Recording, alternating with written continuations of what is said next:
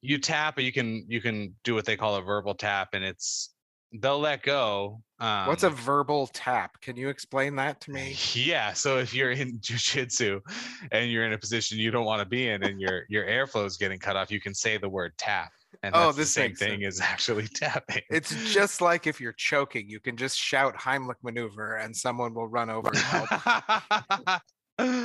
That's right. Got it. Verbal tap. I need to remember that. Listen to me, listen to me, listen to me now. Listen to me, listen to me, listen to me now. Yeah. It's like that, y'all. It's time for the Pretty Neat Podcast. It's like that. It's ready to make it. Come on. Yeah. Come on. It's like that. It's like that. All right. So I found the video of this. Are we recording? Yeah. Okay. I found the video of the Verdum Ferreira fight, and I'm going to show you something. Yes. Tell me this thing that you have with the Verdum fight, please. So what was this? This is Friday night. I feel like I watched so much fighting over the weekend. This is a Friday night fight, right? PFL? No, that's just Thursday. This is Thursday. Thursday. Okay. Even better. So Thursday night, I turn on PFL, and so they have, and you and I texted about this, they have this whole production going on ESPN, right? And it's this, they've obviously put a lot of effort and a lot of sort of, frankly, money behind it, right? And the way this fight started caught my attention. Can you see it? I can see it. Okay, you can see it. Listeners cannot see it. I want you to go with me in the first 4 seconds of this fight. Are you ready? I'm ready. I'm with you for these 4 seconds. All right. Time in. Yep. And what do we get? Why aren't they moving? Double flying knees. Double. They flying knee at each other. How many MMA fights start that way? Especially heavyweight fights. Heavyweight? I can't recall ever seeing heavyweight double flying knee. It's not often, right? It's not often. And so then, and this is the one that's been making the rounds. So here's what I think. I think that someone at ESPN got to someone at like PFL. and I don't know, admittedly, what their professional relationship is. And they said, hey, we've got to make this exciting. Okay. You guys have to start with flying knees towards each other. We saw what it did with Jorge's career. We think it'll really work for you guys. Right. Then we get here. Okay. Okay. So to the fake tap. Fabrizio Verdum has him in a triangle. Yes. That's called a triangle choke. Yes. I've been in them. It's very uncomfortable. This, where my cursor is Ferreira's right arm. What is this right here that he does? He lifts it up and he taps twice. Okay, one. Two. Yeah. 2 taps. Okay, that's what a tap looks like. Yeah. Then somehow that's 1, and that is 2 taps. Yeah.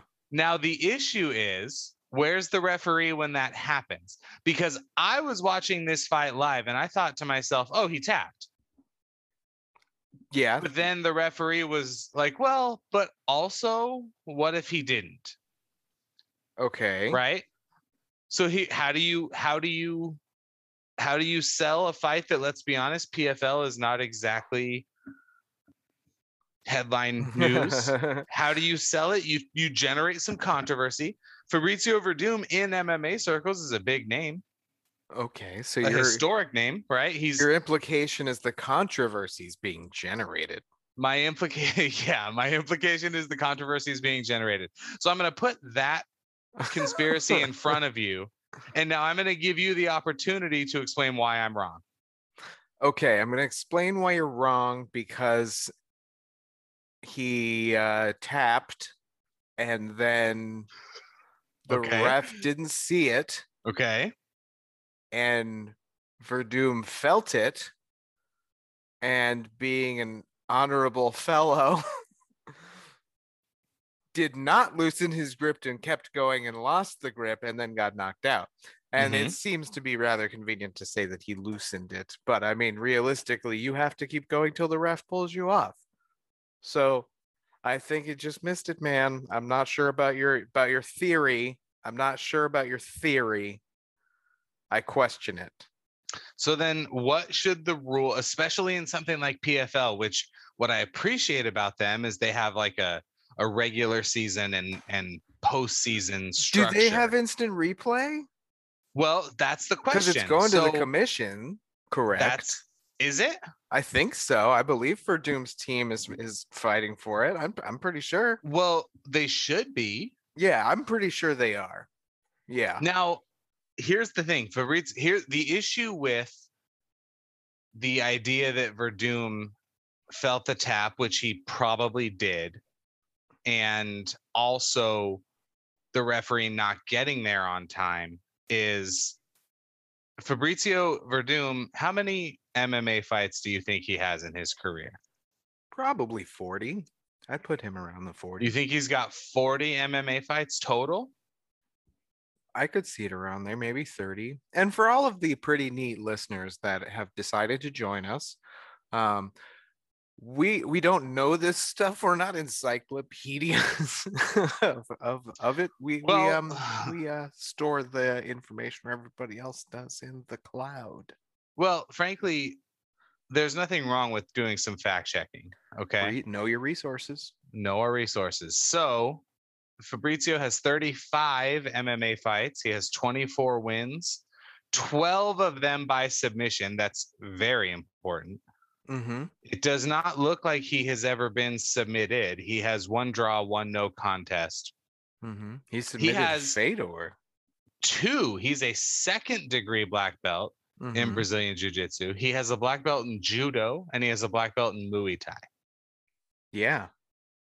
And he has 35 MMA professional fights. He knows not to let go. I think you're right on that. Yeah. And also, I that's why I made my case that it was convenient. And if instant replay had rules behind it that were enforceable, I think he would have a case. Yeah, I think you have to make.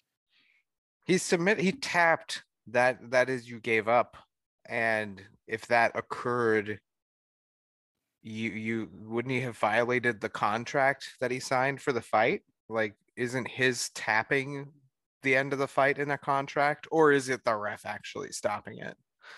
I don't know. I'm curious about that. Yeah, and especially in a points-based league. Yeah. I think that there's something to really be said for I think you got to take a second look at it. Yeah.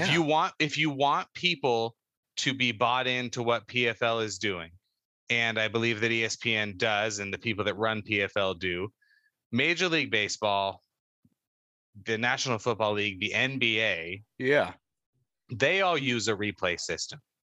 Mm-hmm. If I'm not mistaken, at least in the fights at the UFC Apex, I feel like I have seen UFC referees review footage when it comes to like a foul. Yes, and in I forget what state, it might be Nevada, there's an independent ref who can witness something and call for instant replay. Correct. Right? I believe so.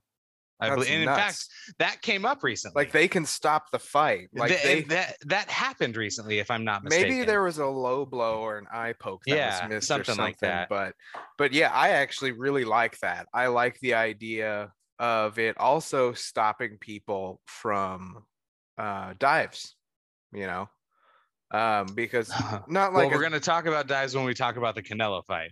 Oh, fantastic. Yes, we are. But yeah, I think that'd be great too. I mean, there's a couple of really great fakers that come to mind in the UFC and names. I need names. I think a Koscheck right away kind of jumps out there. I've already kind of forgotten the name of the woman from last week. I almost feel bad for that just because I respect her as a fighter. You got to respect her distance. Yeah, of course.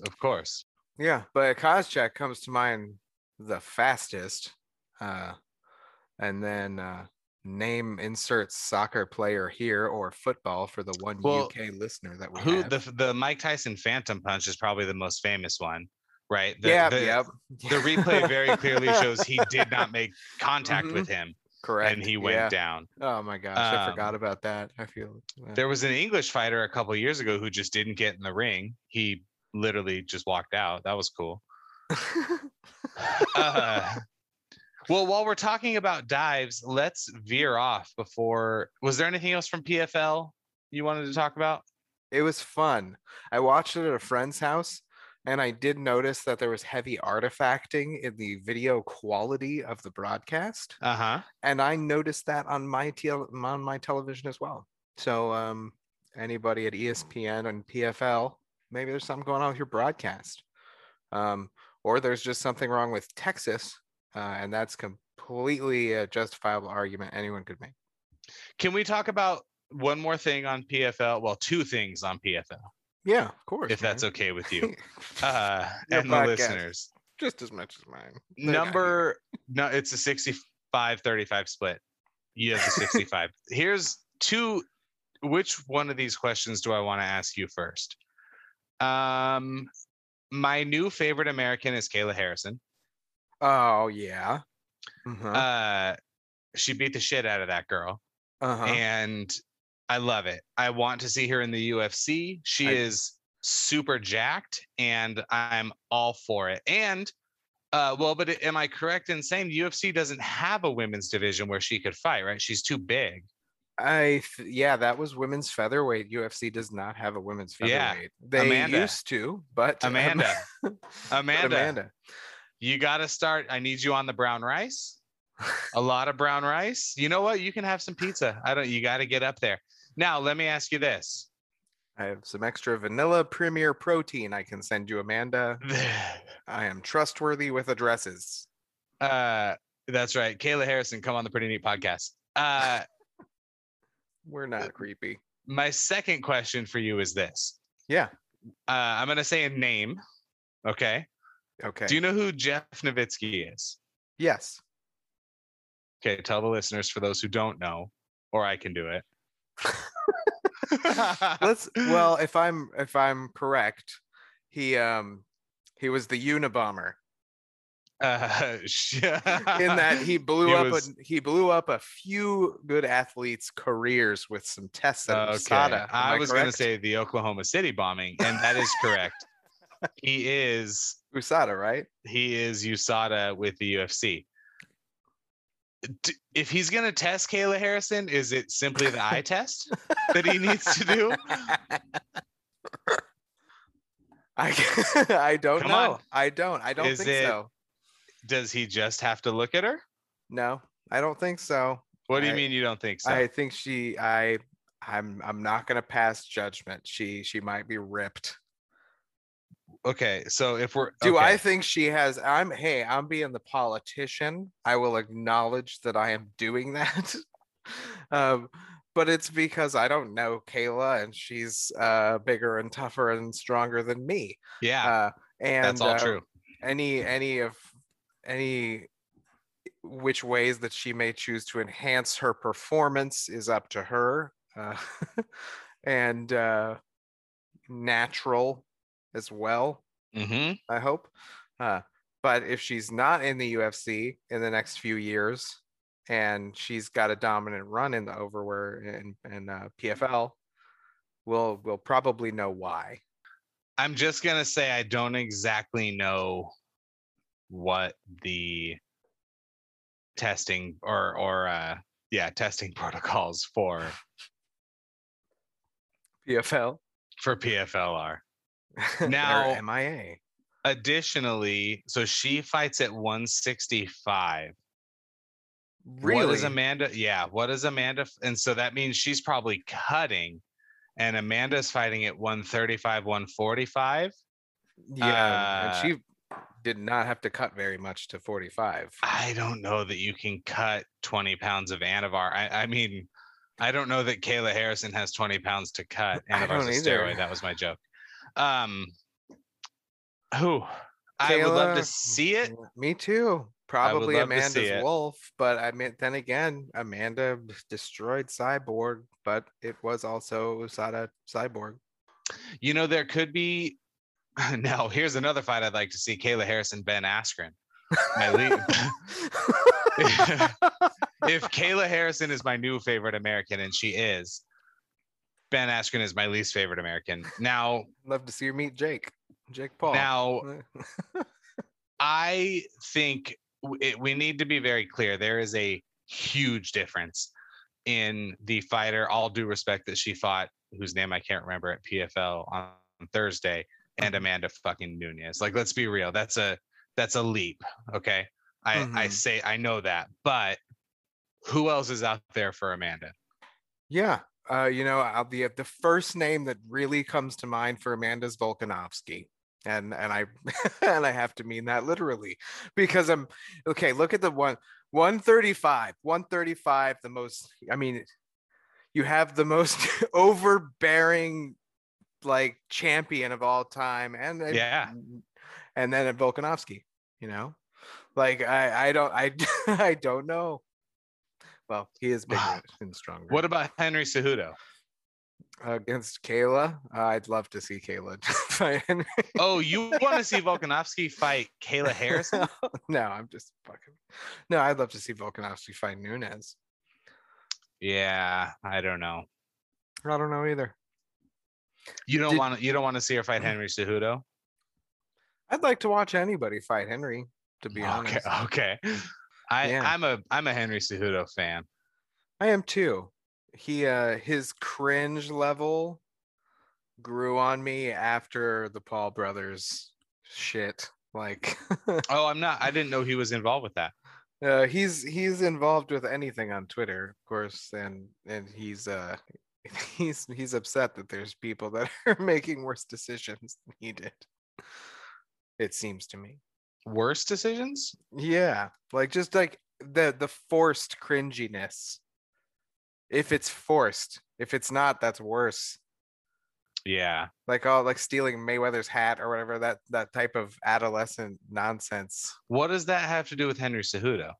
I'm saying that the like early retirements, calling out people below you, like it's just all of the tropes of somebody like doing the shit you shouldn't be doing if you're the best.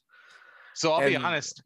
Yeah, you're right. I mentioned Henry Cejudo because he called out Amanda Nunes once. And that was so weird, in the ring with Rogan at the end of a fight. And it was like, you can't. What? Why not? They're athletes. If they want to sign a piece I mean, of if paper they that both says want to sure. sign it, I guess, but you don't see. Did porn do it? Because if porn has done it, then it's fine. I'm sure it has. Okay.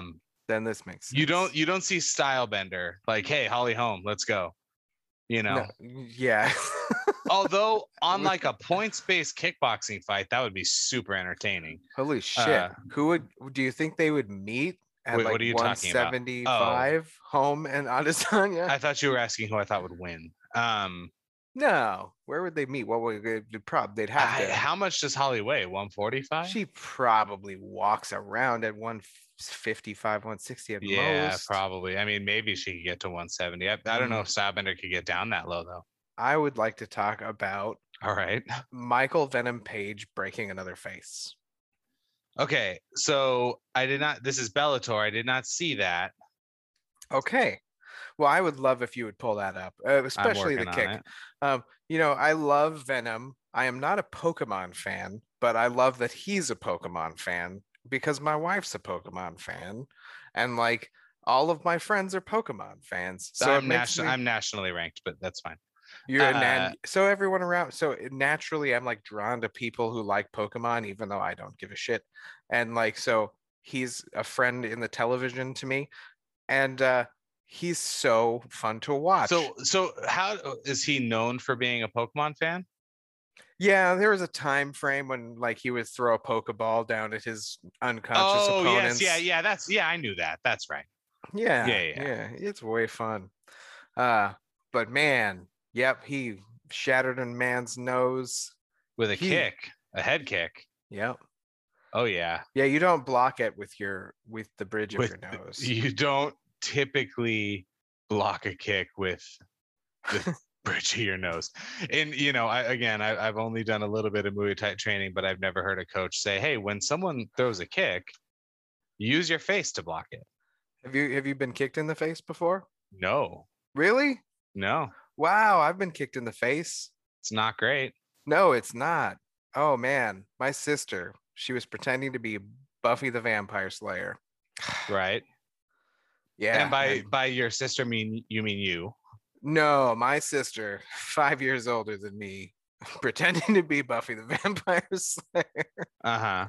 And she had a beautiful front kick right to my face. And I think I was probably the only 6 or 7-year-old walking around with a broken nose. Okay. Okay, you brought this up. You brought up the kick to the face. Yeah, I'm working on it. It's not he's bouncy. He reminds me of Wonder Boy Thompson, Little bit. with the down arms, and I mean, it makes it scary. It makes angles terrifying. You can hide kicks really well.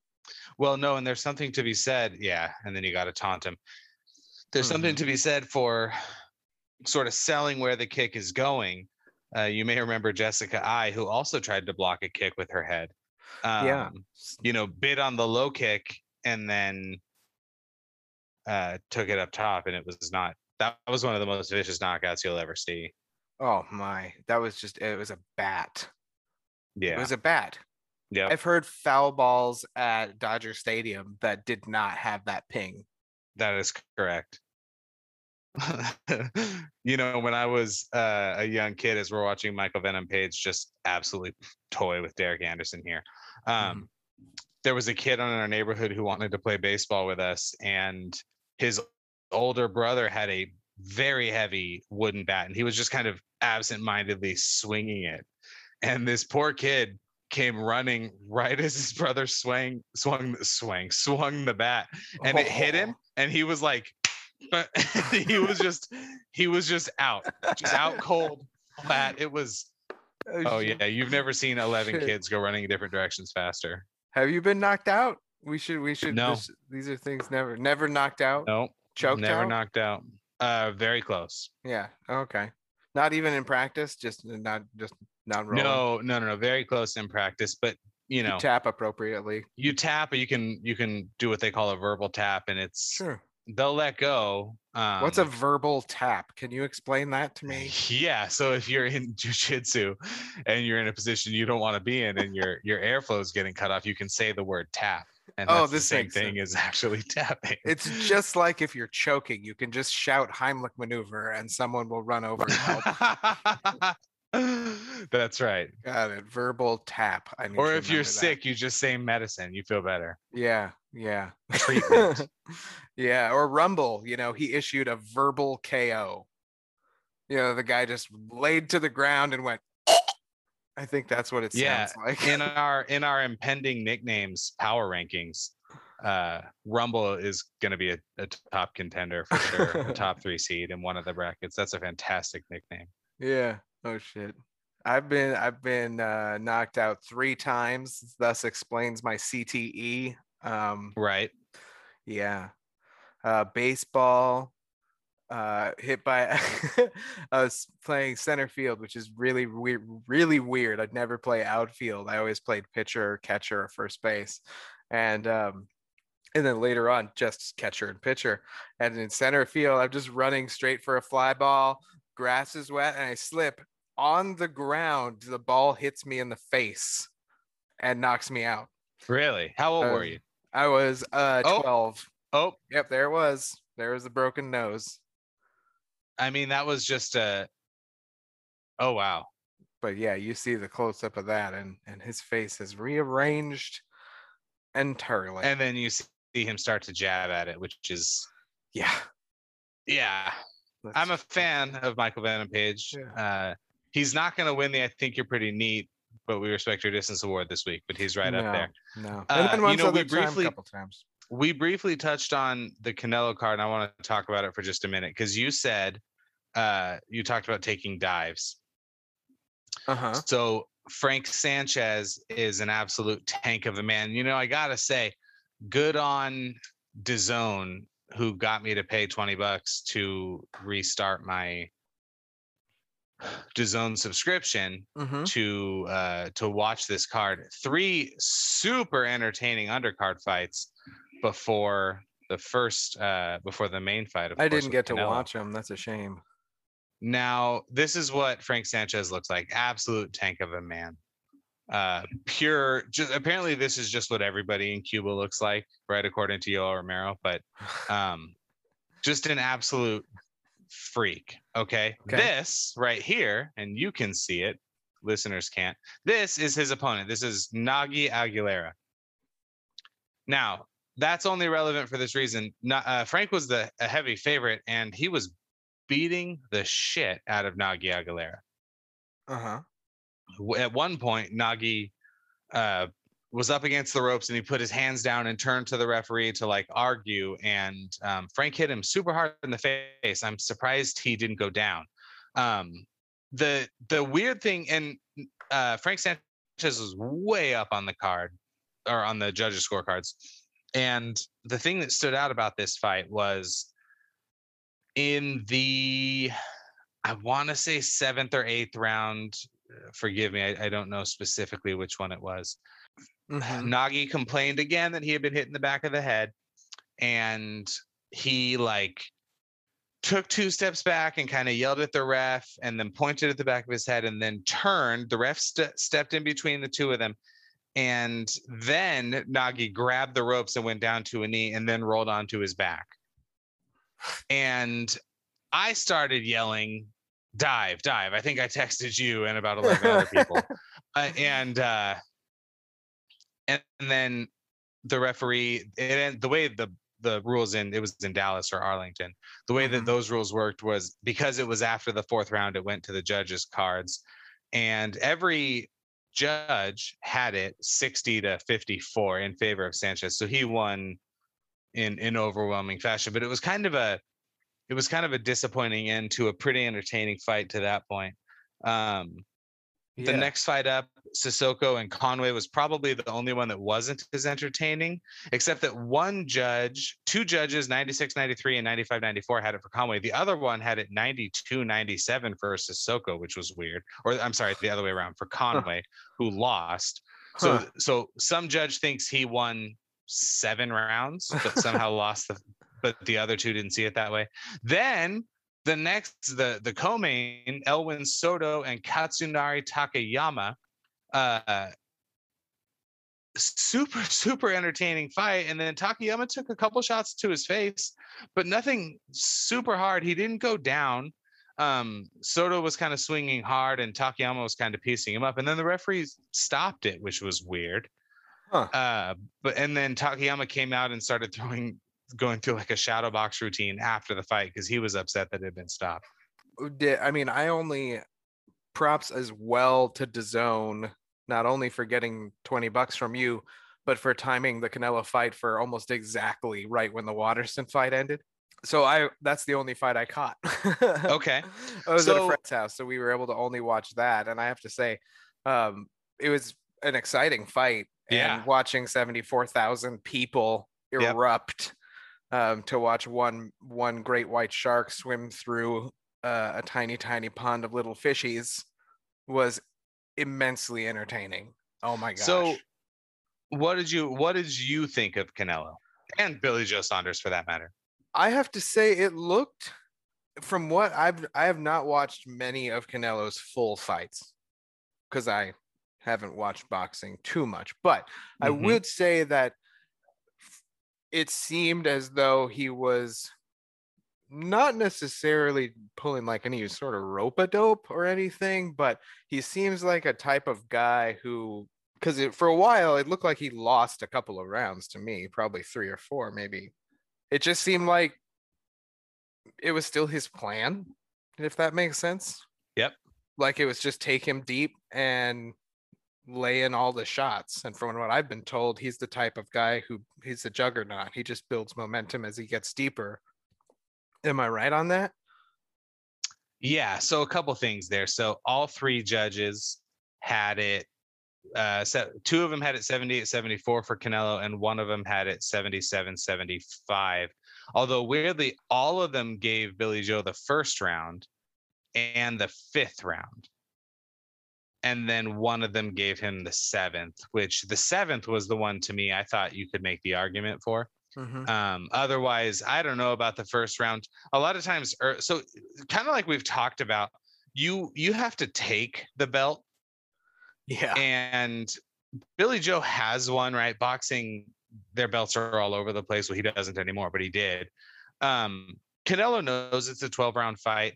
And you know what always strikes me about Canelo, and I haven't missed a Canelo fight in 4 years now, really since the first time he fought Triple G, and which I think he lost that fight, but they called it a draw. I think Triple G beat him.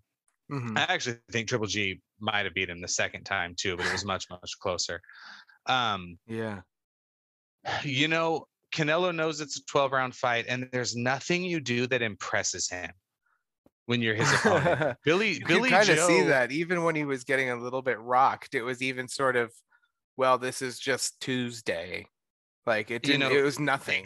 Exactly. There were a couple of times where Billy Joe not hurt him, but caught him. And you can't, that doesn't work on, Billy Joe Saunders doesn't punch hard enough, and Canelo is too composed. The guy has like 57 professional fights. I mean, a lot of them are like conference room in Mexico type of fights, but man, Canelo, he just, he stands there, his arms never come down. He walks into the middle of the ring and he pushes you in the direction he wants you to go. And then if you step and go the other way, he'll push you towards that corner. And eventually he's going to get you into the corner. And, if you go back and watch a good fight to watch of his, when he went up in weight and fought Kovalev.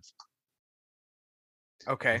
Kovalev is noticeably, and Canelo is big. He's not tall, but he's very, very sturdy, obviously. Clenbuterol. Kovalev was physically bigger than Canelo, and Canelo, same thing.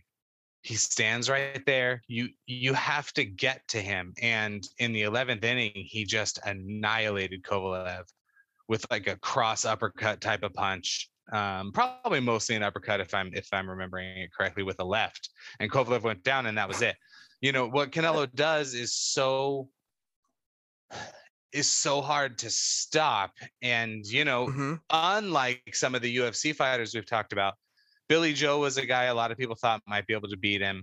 And Billy Joe, to his credit, when they were showing him in the arena before the fight, he had a look on his face like he thought he was going to win. You can always tell in a fighter's face when they actually think they're going to win. Yeah. And he had that. That's actually how I felt about Morono on Saturday when he came out against Cerrone, and it wasn't that I saw any sort of like premature failure on Cerrone's face. It was just kind of well, this is what I do. Like, this is my job. I take the fight, I guess. And it almost as if he didn't want to. Like, I don't want to go all Stephen A. Smith on it and say that that Cowboy's mailing it in, but he's gotten beat up a couple times, and that, I don't know. It's at some point that is the end of the road, right? Yeah, probably. Well, would you look at that?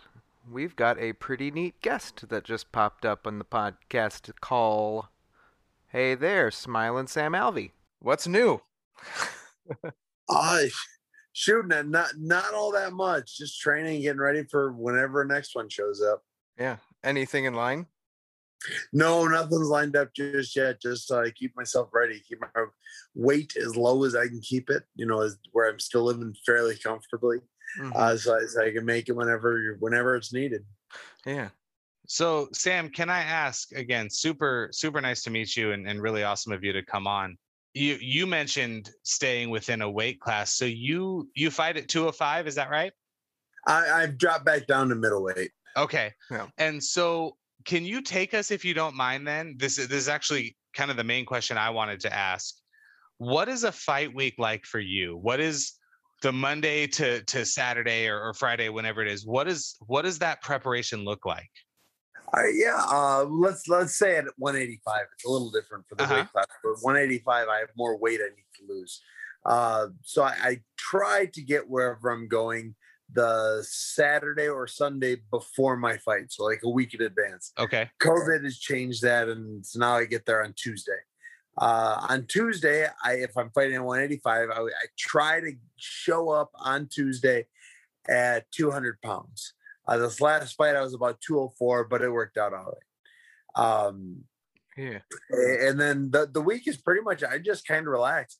Most of my fighting careers, I go out and I experience the city. I see everything that Sydney has to offer, or New Zealand, or Brazil, or wherever I am. I go out and I see, I've experienced so many cities, so many countries around the world. I've had just a blast doing it. I don't work out that much. I make sure I run in the morning for about 20 minutes. I'll run at night for about 20 minutes. So I'll sweat twice a day. My diet, no sodium, no cut the glucose down, the glucosamine. I cut back on all that, so my weight comes down, and I tend to cut. I try to cut under 8 pounds, but sometimes it's around 8, maybe a little more. Okay. Do you use one of those little portable saunas? No, those things are terrible. I can't believe people cut weight in those. I have. So it was a year ago yesterday. I fought in Ryan Span in Florida, and it was 205. So I had like a pound and a half, 2 pounds to cut. It took me like friggin' 45 minutes, one of those stupid little things, to lose that much. They're uncomfortable. You don't sweat that much. I don't like them at all. Okay. So in a fight week, then, say you're in the 185 post COVID, and you said you like to be getting pretty close. Like what happens during that weight cut before you get on the scale in those last couple days? Yeah, so the actual cut is only a couple hours before stepping on the scale. Prior to that, you're just getting your body ready to lose weight. Yeah. So you're taking some of the diuretics to help your body lose everything. You're eliminating all salt, all flavor. You've got a fairly fatty diet, because fat helps your brain work, and protein, because your body just burns protein. So you have a diet similar to that. The final hours, the actual cut, I do it in a bathtub. I go bathtub to cover myself in blankets and towels, to bathtub to cover myself in blankets and towels. And I'll do that until I make weight. This last time it took me about 2 hours to lose 8 pounds. But I can do it. It's really cool to hear someone. Thank you so much for sharing that. I know that weight cuts are kind of controversial, right? And definitely. Do you have any thoughts on weight cutting in general? I felt great. We have plenty of time. I do think you could make a 165 weight class, 155, 65, 75. Yeah. But if you added a 95, or if you added a 225, you would just kill 2 divisions. Well, 195 would gut the 85, because I wouldn't have to cut 10 extra pounds. And every 205er could lose 10 more pounds and be a 195. So I don't think there are any more weight classes needed. The UFC bends over backwards to help us with our weight cuts. For the most part, if you see somebody who has missed weight, it's their fault. They did something wrong. They went out of they had a bad camp, or they just didn't want to cut the weight. I think the statistic is, if you miss weight, you win like 90% of the time. Yeah. It's something crazy like that. So people, it gets hard, and people are mentally weak, and they think, well, if I miss weight, it helps my chances of winning. And I think that happens more often than not. Interesting. I'd never even thought about that angle of it. You mentioned having a bad camp. Would you mind sharing the difference between a good camp and a bad camp? I don't know if I've ever had a real bad camp. If you don't have training partners, that makes it rough. That makes it, hard to to do what you need to do. But for me, the hardest part of any camp is the diet. You've got to stay strict. You can't be cheating. You can't be, well, I did well yesterday, or I ran an extra mile today. No, you've got to eat, you've got to eat the appropriate amount when it's, when you're supposed to eat it. Yeah. And that's the hard part. And I do believe a lot of fighters lack the discipline to do what's needed. Now, female fighters are a little different because they cycle, and that I've got nothing to say about that. Right. As their bodies do what their bodies do, it messes with weight cuts. Yeah. Interesting. Okay. I don't know how you get like over any potatoes. That's not possible. Oh, my wife, she is a chef. I mean, she could cook. I mean, she could cook anything. And so I've nicknamed her. She's McKee, the anti-diet Alvey. She makes it so hard to cut. That, and we have 5 kids, so I can't blame her. Yeah. She makes it for the kids. And it's. I'll bet you guys didn't know, if your kids leave food on the plate, you're allowed to eat it. There's no calories in there. It's crazy. I don't know how that happened, but yeah. I was raised in that household, and I've been working it off for years and years after that. I have a 5-year-old, and she doesn't leave a lot, but when she does, you're right, there are no calories. There's no calories in it. Yeah. No, it's totally true. So a few years ago, I broke my jaw in training, and my mouth had to get wired shut. And everyone asked me, what was the thing you missed the most? And everyone hates my answer. My answer is chicken nuggets. Yeah. And it wasn't because I've ever ordered them. It's that my kids never eat them all. They eat, if they're 6, they'll eat 4. There's 2 left over. Those are dad's chicken nuggets. That's right. My mouth is wired shut. They're just sitting there, and I freaking want to eat them so bad. If I may, Sam, as you mentioned before, your wife's been in your corner a lot recently. Not even recently, for years. Oh, she has missed one fight. That was Ryan Spann because of COVID. I've got over 70 fights, and she's been there for every one of them. Yeah. So how long have you guys have been together since prior to The Ultimate Fighter? We've been together for 15 years, 7 months, and 4 days. Very nice. Yeah. Wow. An exceptional fighter, an exceptional husband, an exceptional father. And I am not a fighter. I had a vasectomy, and I think my wife's going to leave pretty soon. So I think I need to come to Hendo's gym and drink y'all's Kool-Aid. So. Well, shoot, I'm moving to Tennessee in about 2 months. It'll be a closer drive there. Oh, wow. Why Tennessee? Because Tennessee is amazing. California sucks. I love what I've done here. I love my team. I love the people I'm around. But California sucks. If anyone's watching this thinking about coming, don't. It's a waste of a trip. Yeah, I grew up there and just left, and I've been trying to convince Dom. I moved 4 years ago to Austin because I was thinking Joe Rogan might move here, and if I'm gonna do comedy, I gotta lay my roots and get ready for his club. But no, I've been trying to convince Dom to come out here. Dom, you should go out there. That is Dom, are you in Temecula?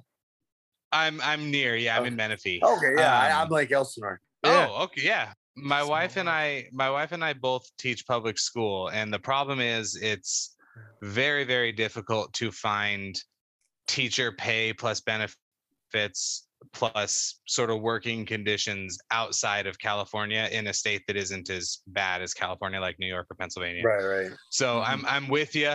We've looked, and if I could jet to Florida tomorrow, I probably would. But hey, well, just remember, they may not pay as much, but it's cheaper to live everywhere else.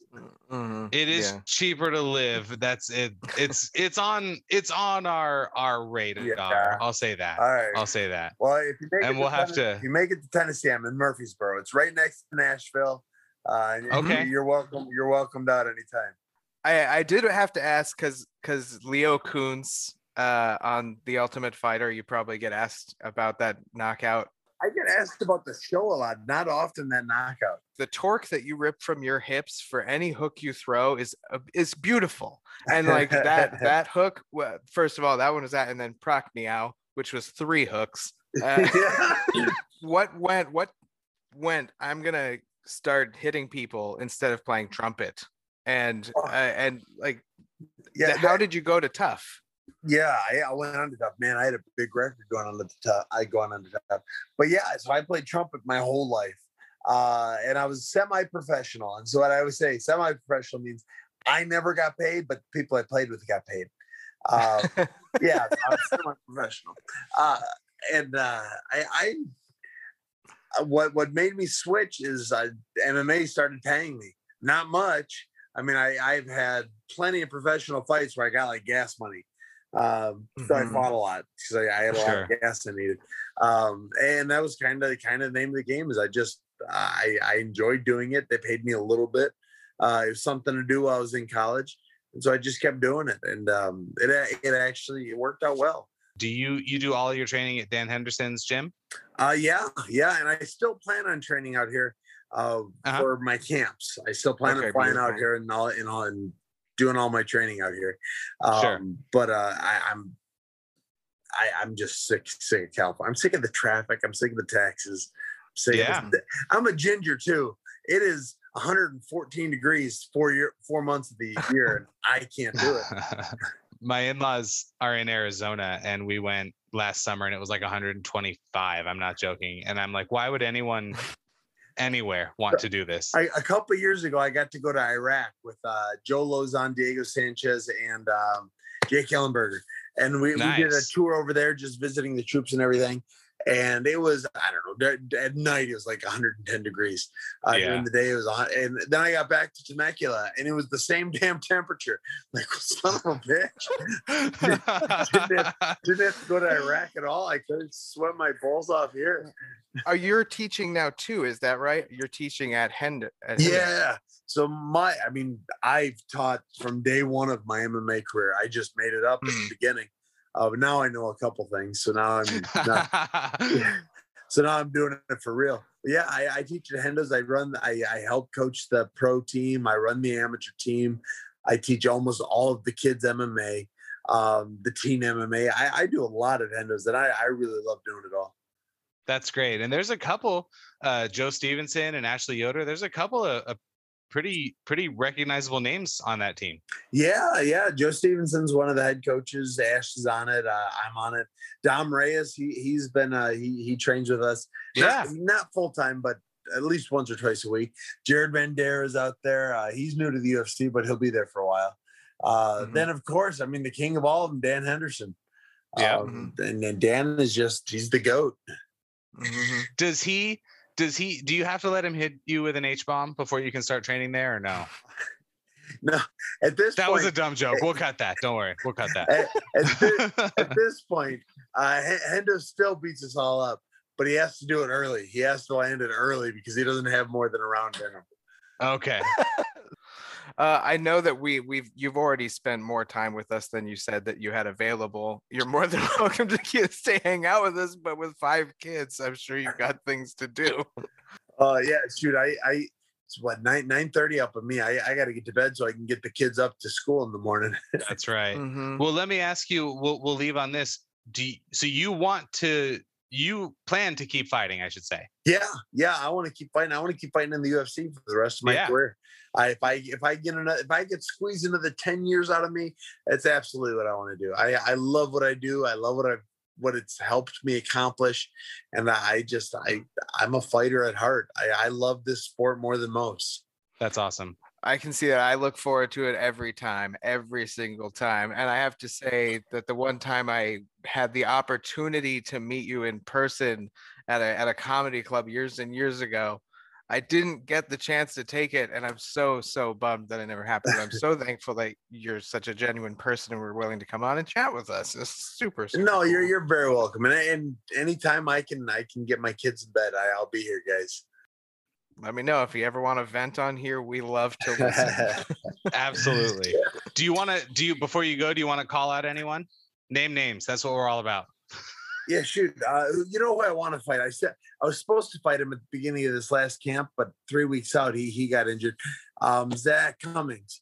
He seems like a legit guy. Just a great dude. Yeah. I would love to I was really looking forward to our fight. And I hope he's all right. I'm not sure what got hurt on him, but I hope he's all right. Let's do it. Yeah, Zach comes Fantastic. one of my other favorites. That would be a great brawl. It'd be great. Yeah. Can't wait to talk to you again. Hey, and if you guys ever want to ask me any questions, hit me up on TikTok. I love TikTok. I have been doing so much on there. I answer questions. I'll do a video or two a day on behind the scenes UFC stuff. So how can the people find you on TikTok? Hey, same thing as on Instagram. It's at Smilen Sam, SmilenSam. Hey, have a good night, guys. Thank you for having me on. Bye. Thank you for coming on. Yeah, bye. That's pretty dope. Yeah. All right, so we had UFC Fight Night. Yeah, Rodriguez Waterson. Yeah, unfortunately, we didn't get to see your favorite fighter, TJ Dillashaw, compete. He got hurt. Yeah, do you have any thoughts? No, you were rubbing his feet, I heard. Is he upset? How's he feeling? I was rubbing his feet. I transitioned to the toenail clipper. Right. And a rogue one flew off and gee dang it, right at the eyebrow. Cut his eyebrow. Yeah, gee dang it. It was literally a flying shame. No. Well, so let's run down. TJ Dillashaw, we are not fans of yours. Yeah, I said it. TJ, come on. No, I'm not. No. Okay. Fight Cody clean, and then we'll go from there. Okay. And leave that in. Actually, right, yeah, so Gregor Gillespie did his thing. Out, Diego Ferreira, Carlos Diego Ferreira. Tell me about it. Hey, Gregor did Gregor. He got hit a couple of times. You know, that happens though. But he grinds people out. That's what he does. He did exactly what Gregor does. He sounded good afterwards, and I look forward to the next one. Who's next for him? Gregor? Geez. 14-1 at lightweight. Mm-hmm. Well, we have UFC 262 coming up, and I actually think there's some lightweight stuff happening there. So I might have to say wait on that. Okay. I don't know necessarily if he's necessarily ready for a Ferguson or a Gaethje. So you know what? You have a point. Let's hold off on what we think of Gregor Gillespie, because I've got some thoughts on Tony Ferguson we'll talk about in a second. And okay. Yeah, we'll come back. But hey, the other fights were still great. I mean, I think anyone has their hands full with Gaethje. Yeah, I was sad about Maurice Green, because I've liked Green since Contender Series. I think he was Contender Series and not tough, but and Marcos Rogério de Lima. I mean, the guy who just went up weight because he got tired of cutting, like you were talking about earlier. Yeah, and he's just a monster up there. That's all. You know? Yeah, heavyweight is tough, right? There's. Mm-hmm. I mean, what are the rumors? John Jones is walking at 260. Really? That's what I heard. If he's walking at 260, he's solid muscle. Yeah, well, I think he's solid muscle at any weight. He's just a genetic freak. We're not gonna do the let's talk about John Jones. I am a massive John Jones fan. Yeah, I mean, you have like friends who really like basketball, and they bring it up in every conversation, or they really like movies, so they quote a movie in every conversation. We're the friends that talk about MMA in every conversation, and in every conversation that we talk about MMA, you talk about John Jones. I mean, I have a thing for greatness. That is true about you. You do have a thing for greatness. It does not matter what it is. 100%. Here's the thing. You can shit on Tom Clancy books all you want. How many has he sold? Right? You can. I do have a thing for greatness, and it doesn't matter what the sport is. Doesn't matter what the activity is. I always want. I don't root for the underdog. You know, when I see Canelo fight, when I would watch Floyd Mayweather, I like undisputed greatness. I do. And I think at the core, the reason why I love the UFC so much, the organization, is because they are trying to find out who the greatest is, right? And you can't have that conversation without John Jones, because he's just fantastic. So we're going to table that. Two men, one name, Neil Magny and Jeff Neal. Neil Magny by decision. Any thoughts on that one? kind of a I think Jeff Neal might be wrapping it up in the UFC. I think he just looked tired. He kind of looked almost bored. I was gonna say kind of a pedestrian fight. Yeah, it was a heavy sparring for him that day, almost. Like I know that he probably put in a lot of work and something else. He had sepsis, man. Like he almost died. Like I mean, he should be taking time anyway. So I mean, because I like Jeff, he's from Texas. So like, if I recall correctly, and I hope that he comes back because he really is a great fighter. You mentioned you're sure he worked hard and prepared. And we're going to talk about something in a second. We know, right? Again, for all 10 of our listeners, we think you're pretty neat, but we know that these fighters are as prepared as they possibly can be, and they're getting in a locked metal cage with someone who could literally kill them. That's a disclaimer to the thing I'm about to say. But before that, Karate Hottie and Marina Rodriguez. Any thoughts there? Another fight that I kind of just wasn't that impressed with either way. Well, that is the most wrong thing you've ever said. Oh, wow. I was impressed by both of them. Okay. Like I thought they looked fantastic. I mean, sure. From like a technical display of skill standpoint, yeah, absolutely. Then I'm gonna say, okay, that's fine. I retract my previous statement about you being wrong, because like they both, and Michelle was outclassed and by a way more technical kickboxer, but was a champ through that fight. Like it didn't seem like she was gonna win really at any point, unless she wasn't overwhelmed. She didn't really seem overwhelmed. She was in the right spot. They both were. And it was realistically a war, because Michelle won, I think, one round on every card and then two on two judges, and I think that was the right score. She could have put a couple of things together and gotten it, but that reach was huge. I mean, Rodriguez is enormous for the size, and they were fighting up in weight, so I mean, it was just a weird situation. Yes, you're right about that.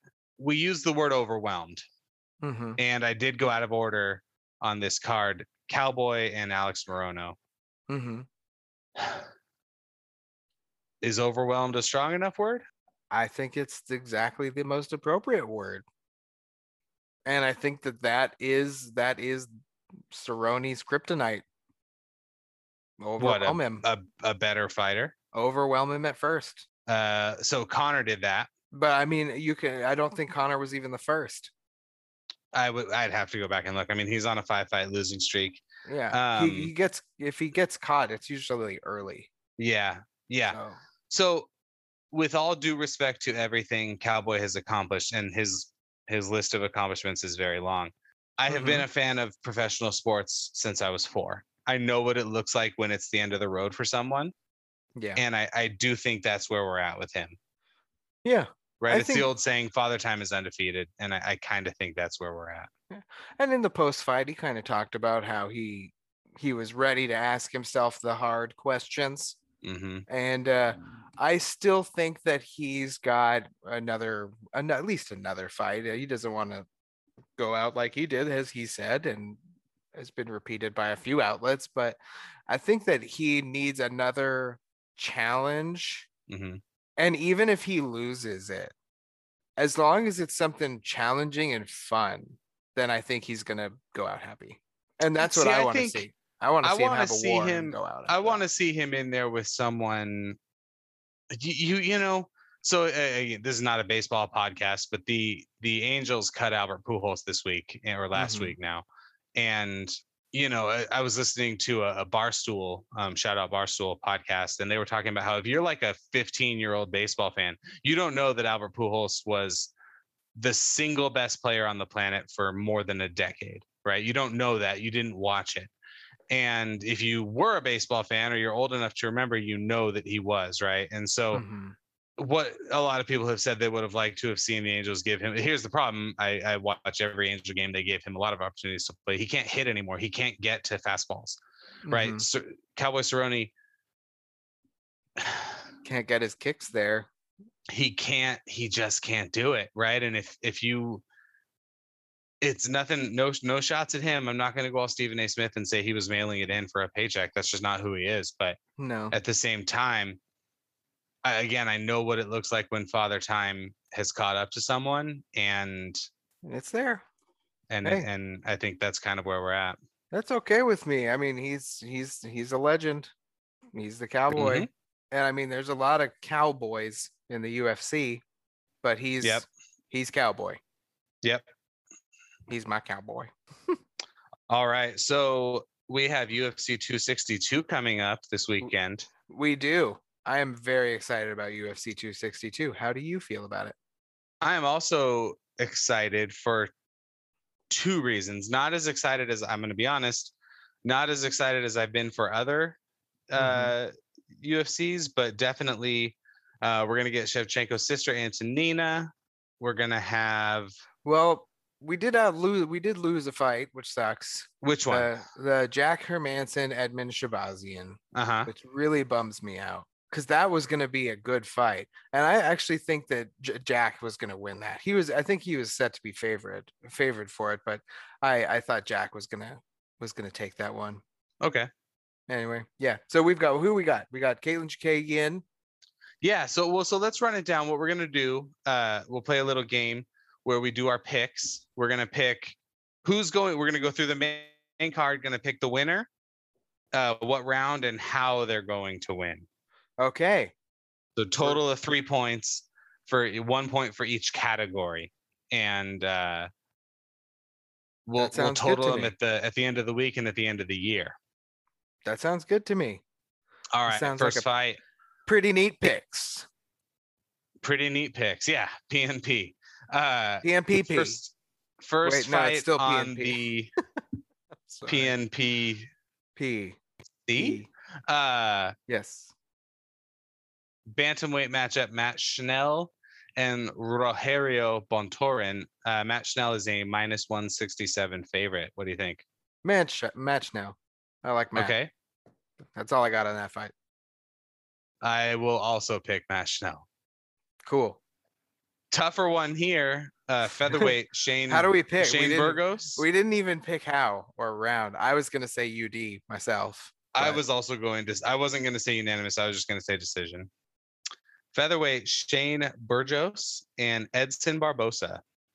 I want to know what you think of this one first. Well, so I'm going to be honest. The only thing I can think of when I think of Edson Barbosa, do you know what it is? Terry Adam. No, really, not the head kick. No. What is it? Is when he fought Khabib at UFC 219. Yeah. And now this was before he was Khabib, right? Okay. You know, we're going back almost 4 years. He didn't quite have the status that he does now, as far as like the fandom is concerned, and that's fine. It was 4 years ago. Khabib absolutely ragdolled Edson Barbosa for 15 minutes, and sure, I distinctly remember sitting on my couch yelling for his corner to stop it, because I don't think you were alone in that. Because it's like, man, it's not even competitive. Yeah. So I will take Shane Burgos, and you know what? I'm gonna say 3rd round knockout. Wow, you're taking Shane Burgos for 3rd down knockout. I am gonna. We're finally different, Dom. This is the first variation of the PNP. All right. Because I'm gonna pick Edson Barbosa by 1st round knockout. I think he's going to catch Shane Burgos. He gets hit, and I don't think he's going to see it coming. I just don't. And I know that Edson Barbosa is not favorite in this fight. I don't believe, but I think he should be. I think that's a mistake. There is no line on that on UFC's website. What's next? Women's flyweight Caitlin Chookagian, first team all name, and Vivian Araujo. That's a number 2 versus number 7 matchup. Caitlin is a -150 favorite. I like Caitlin. I also like Caitlin. I like her Mhm. We're gonna say it at the same time. Unanimous decision. I was gonna say unanimous decision. Okay. I Then was. you know what? I'll take Caitlyn by knockout because Okay. I want the point. What round? It doesn't say if this is a 3 or 5 round fight. Let's go 3rd round. Okay. Okay. Second to last is the co-main on this card. And this is one of those ones where so in betting, right, you have the public team, but they're trying to bring in money on one of these two fighters. Have you seen these lines? On Ferguson Dariush. Is that what we're talking about? Yeah. Have you seen them? I have not seen them. I will. I know who is the favorite, and I wish it was in a state where I could bet on sports, because I don't think that Dariush should be favored in this. Okay. And that's as far as I know, he was favored. Has that changed? Has the line shifted? Not according to the UFC website, which is powered by DraftKings. So as of Monday night, he's a minus 152 to Tony's plus 125. So plus 125. If you're not familiar with how that works, and Aaron, I know you are, you bet $100, you win 125. Minus 152, you bet 100, you're going to end up winning 48. Beneil is the 9th ranked lightweight. Tony, what are his odds?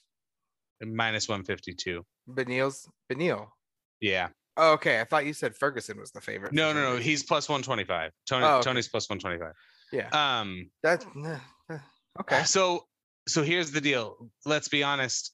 If you're a guy in Vegas and you're not really a UFC fan, but you follow sports, you've heard of Tony Ferguson. You have probably not heard of Beneil Dariush, right? Sure. So you throw some money on him. The people who make the odds know that, and they'll put the guy they think is going to lose, but is the public name, as the underdog, so they can bring in money. Because people, Tony Ferguson, he always wins, and they I'll put $100 on him, and then you lose your $100. Sure. Here's my question for you. Sure. Disclaimers in place, I suppose. Tony does train under Master Eddie Bravo. I train at 10th Planet under a lineage of Eddie Bravo. Not that Eddie knows that, but I do. Nothing special about it. I just signed up. Here's my question for you. When was the last time Tony looked good? Well, that just seems kind of harsh. First of all, if I may say that. Okay. I think Tony has a chance in this fight. I think that he not only has a chance, I think that he will win by KO. I do. In round 1. I think it's going to be a quick main event, if you can't tell. I'm going to bring up his record. I'm bringing it up right now because I'm looking at it. Because when you say, like, when was the last time he looked good, I think of a bunch of different fights. I don't think of his most recent. I mean, Cerrone was the eye, right? Was the doctor stoppage. And he looked good in that. Of course, he just...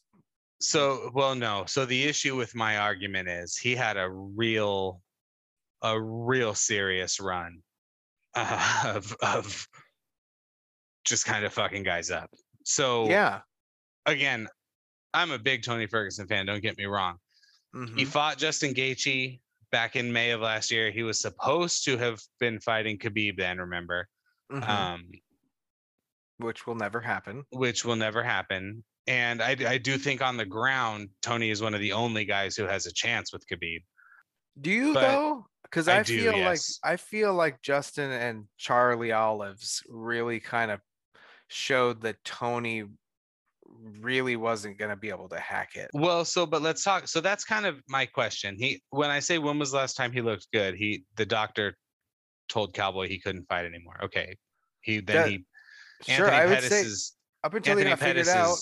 Anthony Pettis' corner stopped the fight before that. He got Kevin Lee in a triangle, beat Rafael dos Anjos by unanimous decision. He submitted Lando Veneta and Edson Barbosa. Decision over Josh Thompson.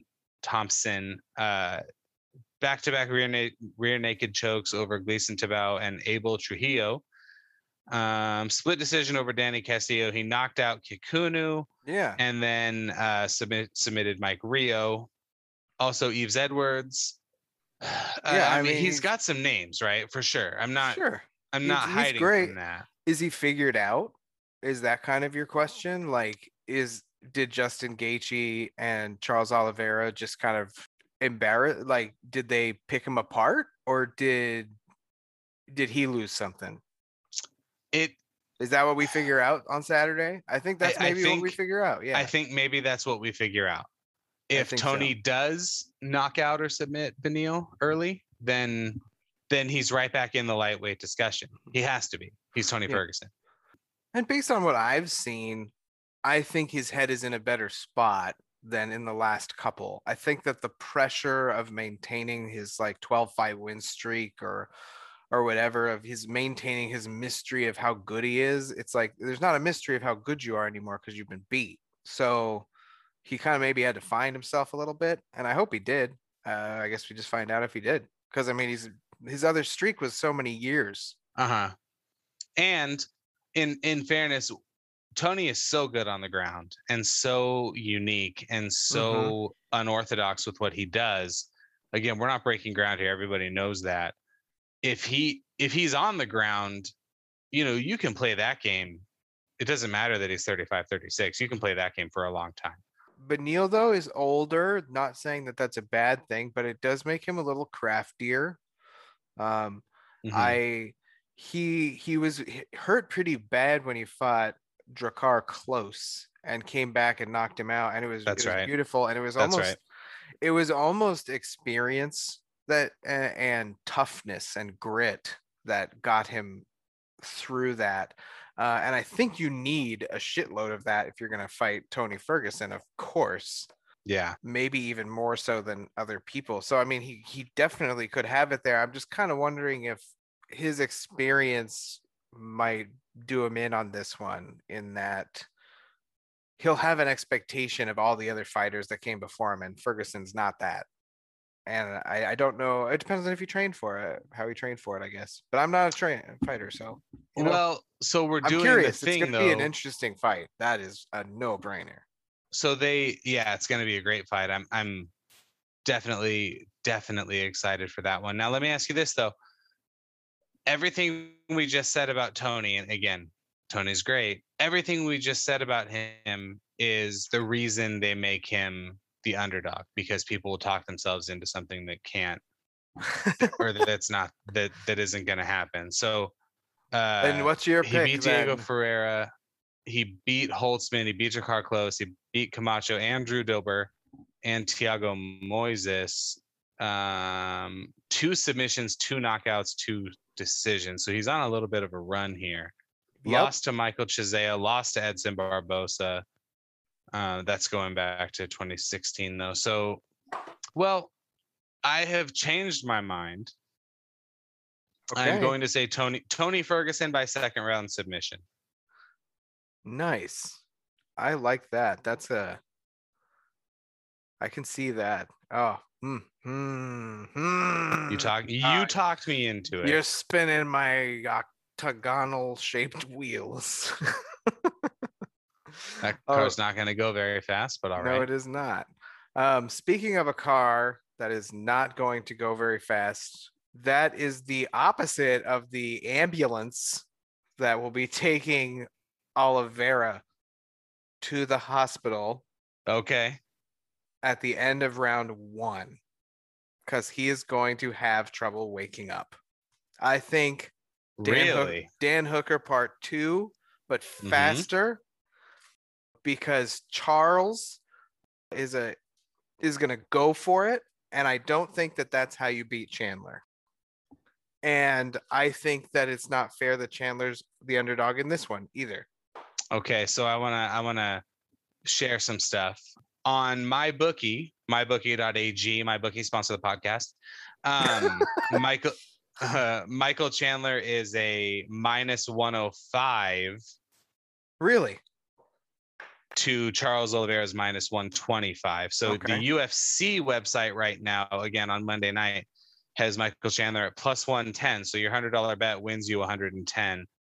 Charles Oliveira minus 134. Those lines have moved, or my bookie is not using the same odds maker, and they have Chandler at minus 105 to the 125 to the minus 125 for Oliveira. So Chandler's still a slight underdog, but it's closer. Now, if you are, and this is the bet I would be making if I was in Vegas this weekend. Is it your pick? No, it's Okay. well, sort of. It's a 2-fight parlay. Okay. Tony Ferguson and Michael Chandler to win. Of course, in a sports book, you're not choosing for the most part the way they're going to win, just straight win. Yep. That and right now that pays out plus 358 for that parlay. Just the two of them. Wow. That's. What are you doing this weekend? Do you know what? Well, do you know what? You've been to Las Vegas, right? Sure. I might have got married there. That's right. Do you know how they built that city? I thought it was on rock and roll. They built that city on guys like you and me saying, "Oh, that's a good bet." These idiots. Yeah. Having said that, plus 358. Listen, if I was walking around there, I'd throw $25 on it. On a plus 358, you'd throw 25. Hell yeah. On that parlay, $25 pays you 90. I'd throw 100 on that to win your 358. Yeah, I think I would. That's I like both of them in this fight. In these fights, I really do. So you've got Michael Chandler by knockout in the first round. I think Chandler by knockout in the first round. I think Chandler by knockout as well. I don't know what round. I'm just gonna match yours just for safety. Michael Chandler knockout in the first round. Like Dan Hooker is a different fighter than Charles Oliveira. Yeah. Well, Oliveira is a better fighter. Oliveira, I think, right now, definitely. Mm-hmm. And I think Chandler's where they are in their paths as fighters. It sounds strange to say it as careers. Like it's almost more reminiscent of like Khabib and Ferguson again. Ferguson is on this massive tear, and it just never comes to fruition. And I feel like Charlie is on the same thing. He's been around, he's had experience. Now he's on this great tear, but he's really coming into a star. Like comparing Chandler to Khabib is difficult because Khabib is retired and undefeated, of course. Right. But it's that same hunger, that same pressure, and that same relentlessness.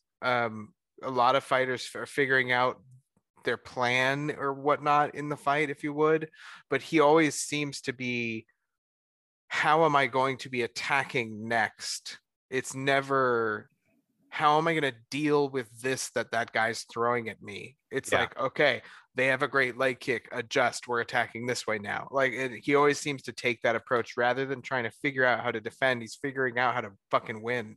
Yeah. You know? And he wins by finishing. Like you can tell that's his agenda, even if it's a little slower, if he's grinding someone out, like his agenda is to end this before it gets to the judges every time. Yes, you're talking about Michael Chandler. Yeah. So man, this and we're gonna have some lightweight discussions next week because this division is stacked.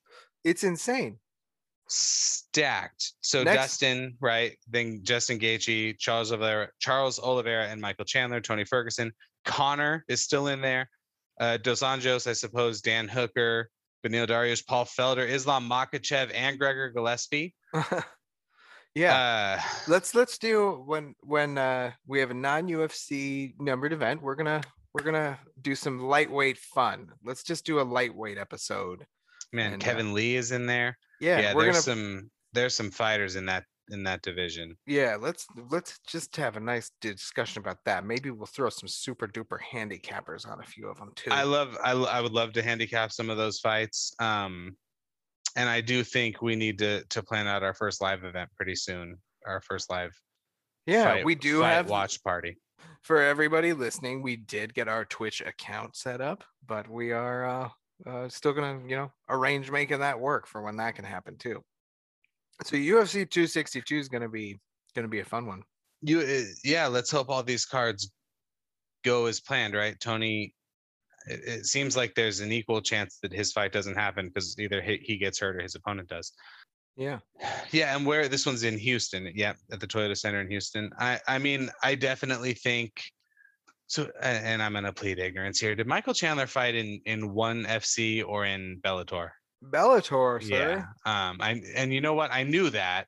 My only hope is we don't have a little bit of Ben Askren going on here, where now Okay. I know Ben fought in ONE FC, but you're fighting just a lesser caliber of fighter in those two organizations, so? right? Yes, absolutely. Well, you know what? Chandler talked about that too. Like he openly discussed like the image of Bellator and how he was a UFC champion kind of stuck there not facing UFC competition. Right. So I mean there's some merit to that, of course, because the fighters acknowledge that merit. I don't think that that'll be the case. I think that Chandler really has been stuck. I think that he's been, I don't know if it's contracts or what's going on with UFC not liking him or what shit, but I really feel like he should have been in the UFC a long time ago, and there really wasn't any reason why he wasn't. Yeah, Personal opinions. Yeah, and you know how the UFC and He Who Must Not Be Named can be with some of those with some of those personality mixes and whatnot. I do think so he became a free agent in August 2020, and then he signed in September with the UFC. Mm-hmm. So I think, and he made weight for Khabib Gaethje, just in case. Waited on the scales and everything. I mean, he's been ready. I think. Yeah, and beat the fuck out of Dan Hooker. So. Yep. Yeah. Okay. Well, so in 2018, he signed an exclusive multi-fight contract with Bellator. So you know what? Hey, get your paychecks, Michael Chandler. If Bellator is going to give you the money and guarantee it, and I know that for most fighters, UFC doesn't operate that way. I have a challenge for you. I'm sorry. All right. Distract there. Maybe next episode. Yep.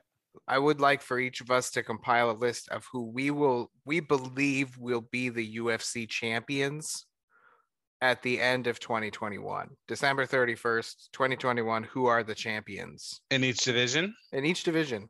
And the reason I want to ask it now is that, I mean, it's May. It's been 5 months. We've really had kind of preseason has sort of ended, if you will. And like International Fight Week is in July, and you really start to see what's coming together for the end of the year around that time. So it'd be kind of interesting just to kind of see what you think. Yeah. Maybe next week. Yep. I think that it's the right time for I think you're pretty neat, but I respect your distance award. All right. Who are you giving it to? I am giving the award to Mr. Smilen Sam Alvey. You're gonna Mr. Smilen Sam Alvey. And do you want to know why? I want to know why. Well, you tell him why. You know why. Why because he's pretty neat. Because he's pretty neat. I respect the shit out of his distance. Yeah, I respect his distance. Because Sam Alvey is the very first legitimate guest on the Pretty Neat podcast. Tuck that into your pocket for the 100th episode trivia challenge we do. That's right. Could not have been a nicer guy. I know everyone says that, but could not have been a nicer guy. Yeah, genuine fellow. Yep. How do you want to say goodbye to the folks today? Take us home. Yeah, take us home. I'm gonna record. All right, do it. Yeah. This thing. Hey, y'all! Thanks for listening to the PNP. Our podcast is now available on Breaker, Castbox. Our podcast is now available on Breaker, Castbox, Google. Fuck me, this is fucking hard. I can't fucking read. This is so bad. Thanks for listening to the Pretty Neat Podcast, now available on Breaker, Castbox, Google Podcast, Overcast, Pocket Cast, Radio Public, Spotify, TuneIn, and coming soon on Apple Podcast and Stitcher. We'll see you soon. Oh yeah, follow us on all the social media stuff too. Bye. Listen to me, listen to me, listen to me now. Listen to me, listen to me, listen to me now. Yeah, it's like that, y'all. It's time for the Pretty Neat Podcast. To be over